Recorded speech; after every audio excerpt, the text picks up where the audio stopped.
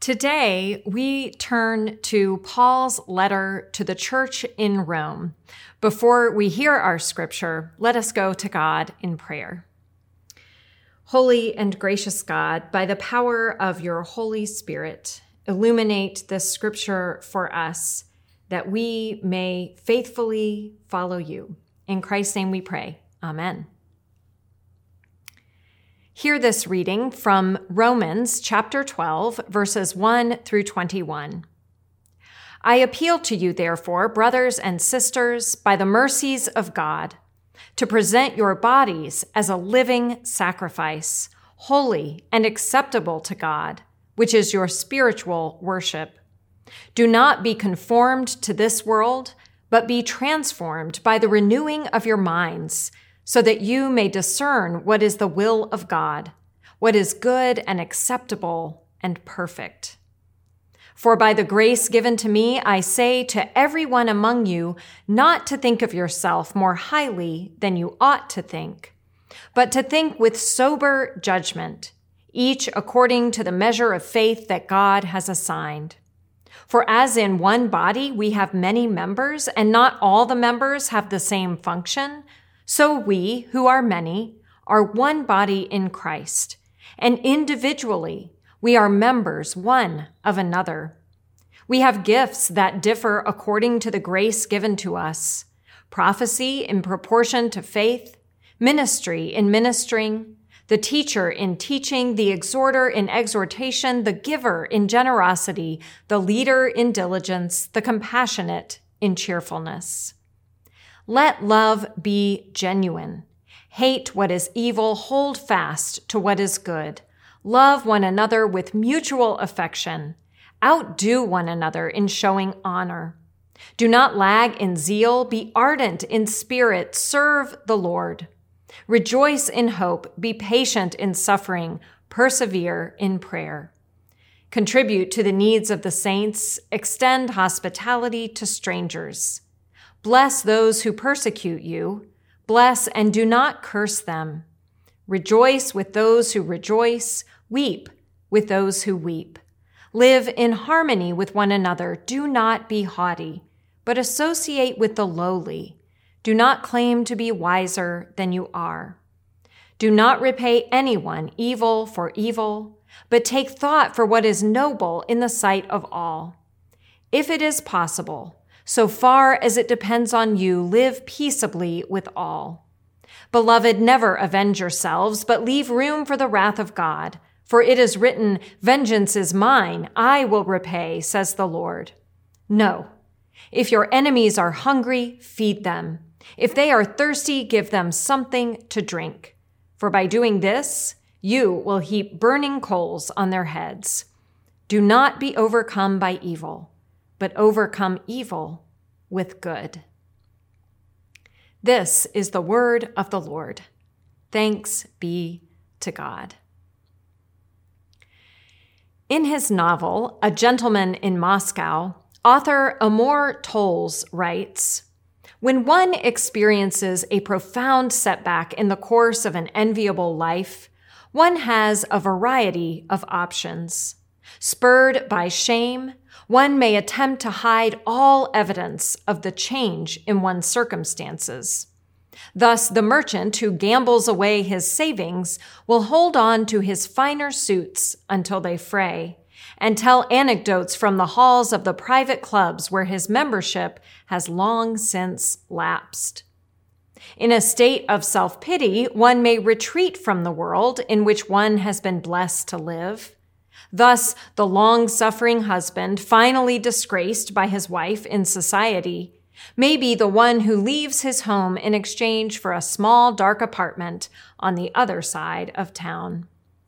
Or one may simply join the Confederacy of the Humbled. Like the Freemasons, the Confederacy of the Humbled is a close-knit brotherhood whose members travel with no outward markings, but who know each other at a glance. For having fallen suddenly from grace, those in the Confederacy share a certain perspective. Knowing beauty, influence, fame, and privilege to be borrowed rather than bestowed, they are not easily impressed. They are not quick to envy or take offense. They certainly do not scour the papers in search of their own names. They remain committed to living among their peers, but they greet adulation with caution, ambition with sympathy, and condescension with an inward smile.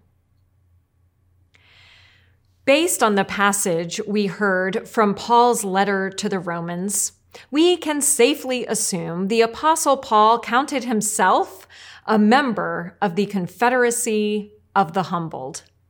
And let me just say that I know confederacy is a loaded word for us. But in his novel, Towles is using it in its original definition of an alliance.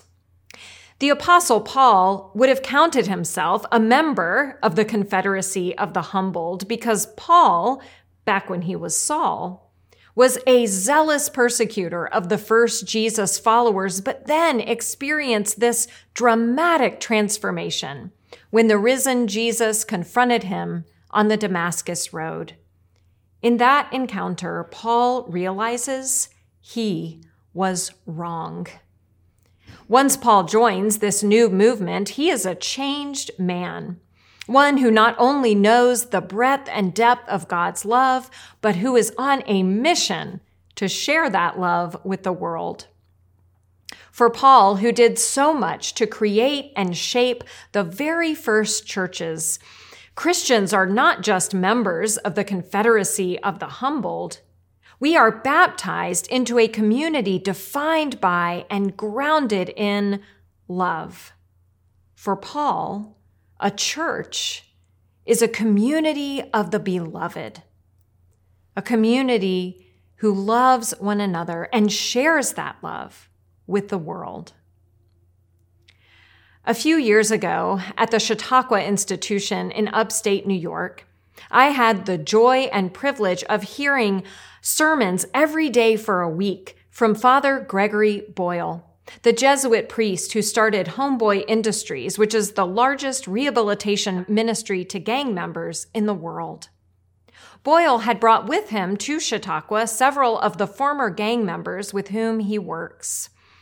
One day I attended a small gathering where two of them, Marco and Jason, told their stories.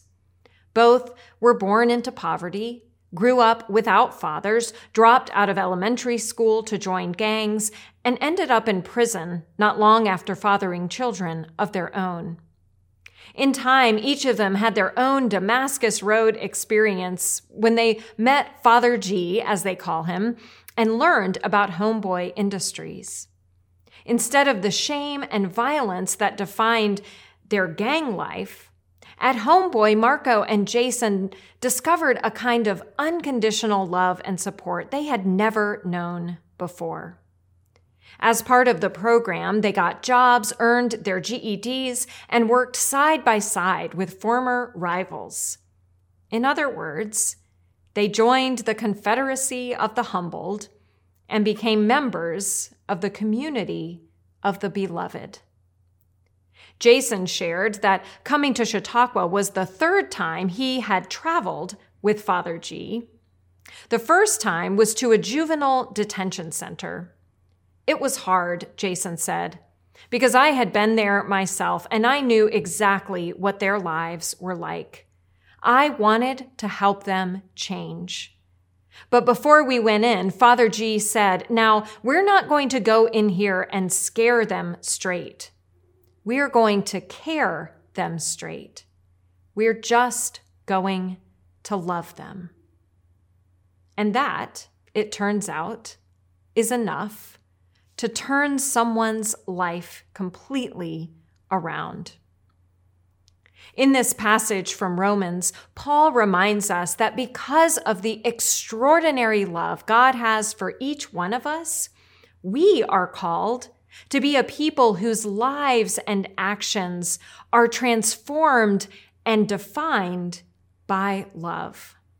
Love for one another, love for the stranger, love for the outcast, love for the enemy, as well as love for the friend. According to Paul, this community called church, where the people who gather know the depth of God's love and claim the promise of this love, is the community of the beloved. And in this community, we will not judge, we will not write off, we will not condemn, we will not name call, we will not cast out, we will not separate, we will not attack, we will not stand over, we will love.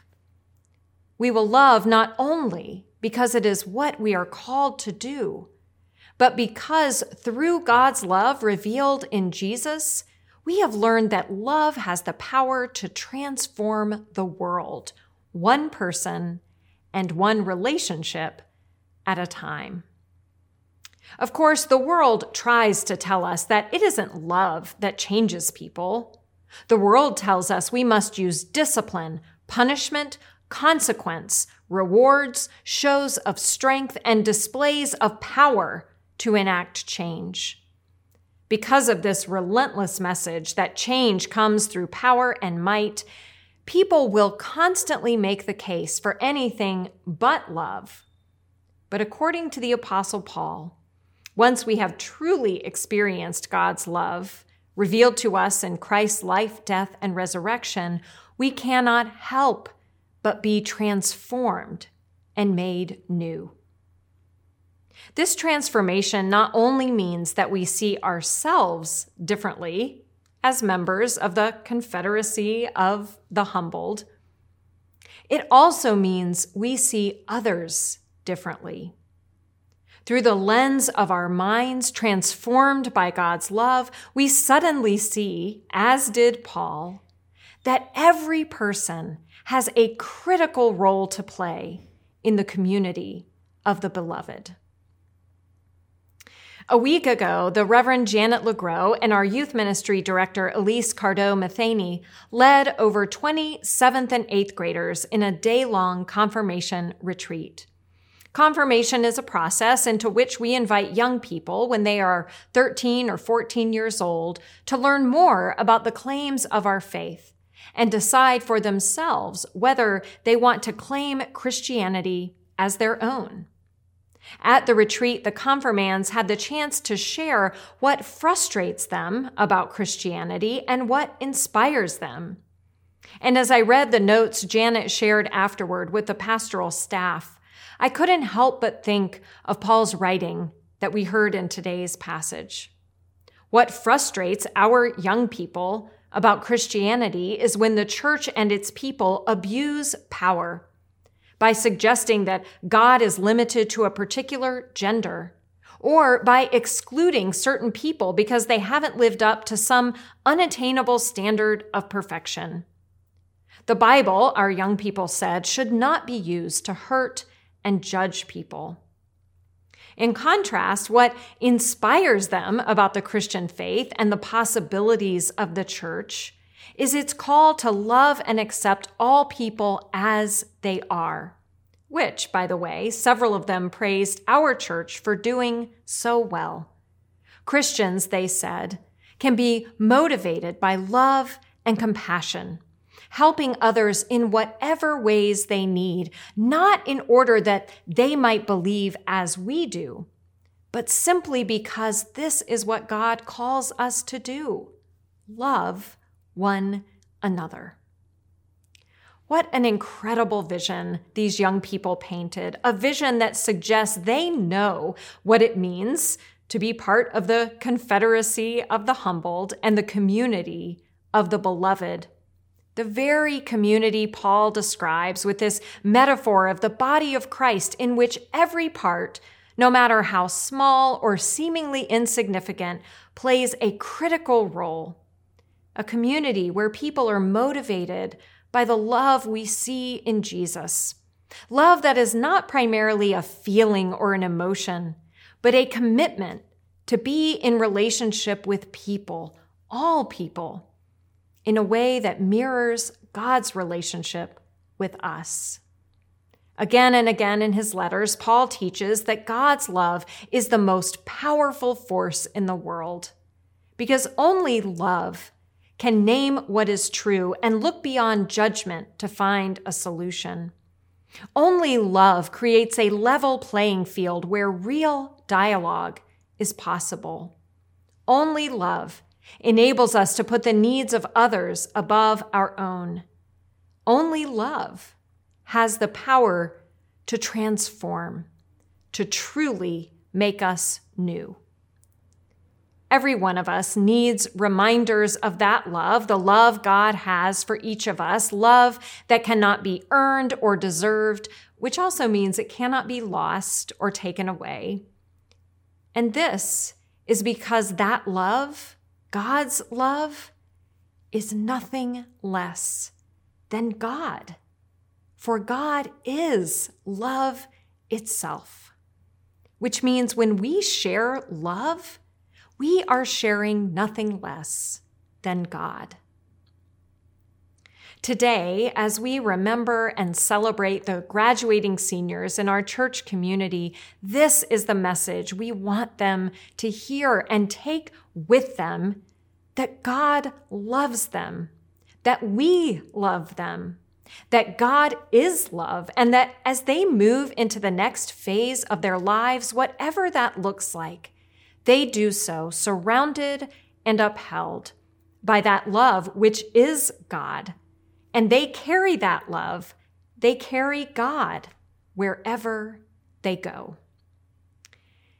In a world in which we are taught that there is not enough of anything to go around, and where we must earn our place and hold on to it with everything we've got, God's love is utterly and radically different. It is unconditional, all-encompassing, and never-ending. When we grasp the truth of this love, then we just might have a chance at following Paul's wisdom to let love be genuine, hate what is evil, hold fast to what is good, love one another with mutual affection, outdo one another in showing honor, rejoice in hope, be patient in suffering, persevere in prayer, contribute to the needs of the saints, extend hospitality to strangers, bless those who persecute you, bless and do not curse them. Rejoice with those who rejoice, weep with those who weep, live in harmony with one another. Do not be haughty, but associate with the lowly. Do not claim to be wiser than you are. Do not repay anyone evil for evil, but take thought for what is noble in the sight of all. So far as it depends on you, live peaceably with all. May we joyfully accept our membership into the confederacy of the humbled and the community of the beloved, so that we may learn to see ourselves and everyone else with all of our idiosyncrasies and shortcomings as God's beloved, trusting that that love is God within us, and that when we allow that love to overflow beyond us, we transform the world and make it new. Amen.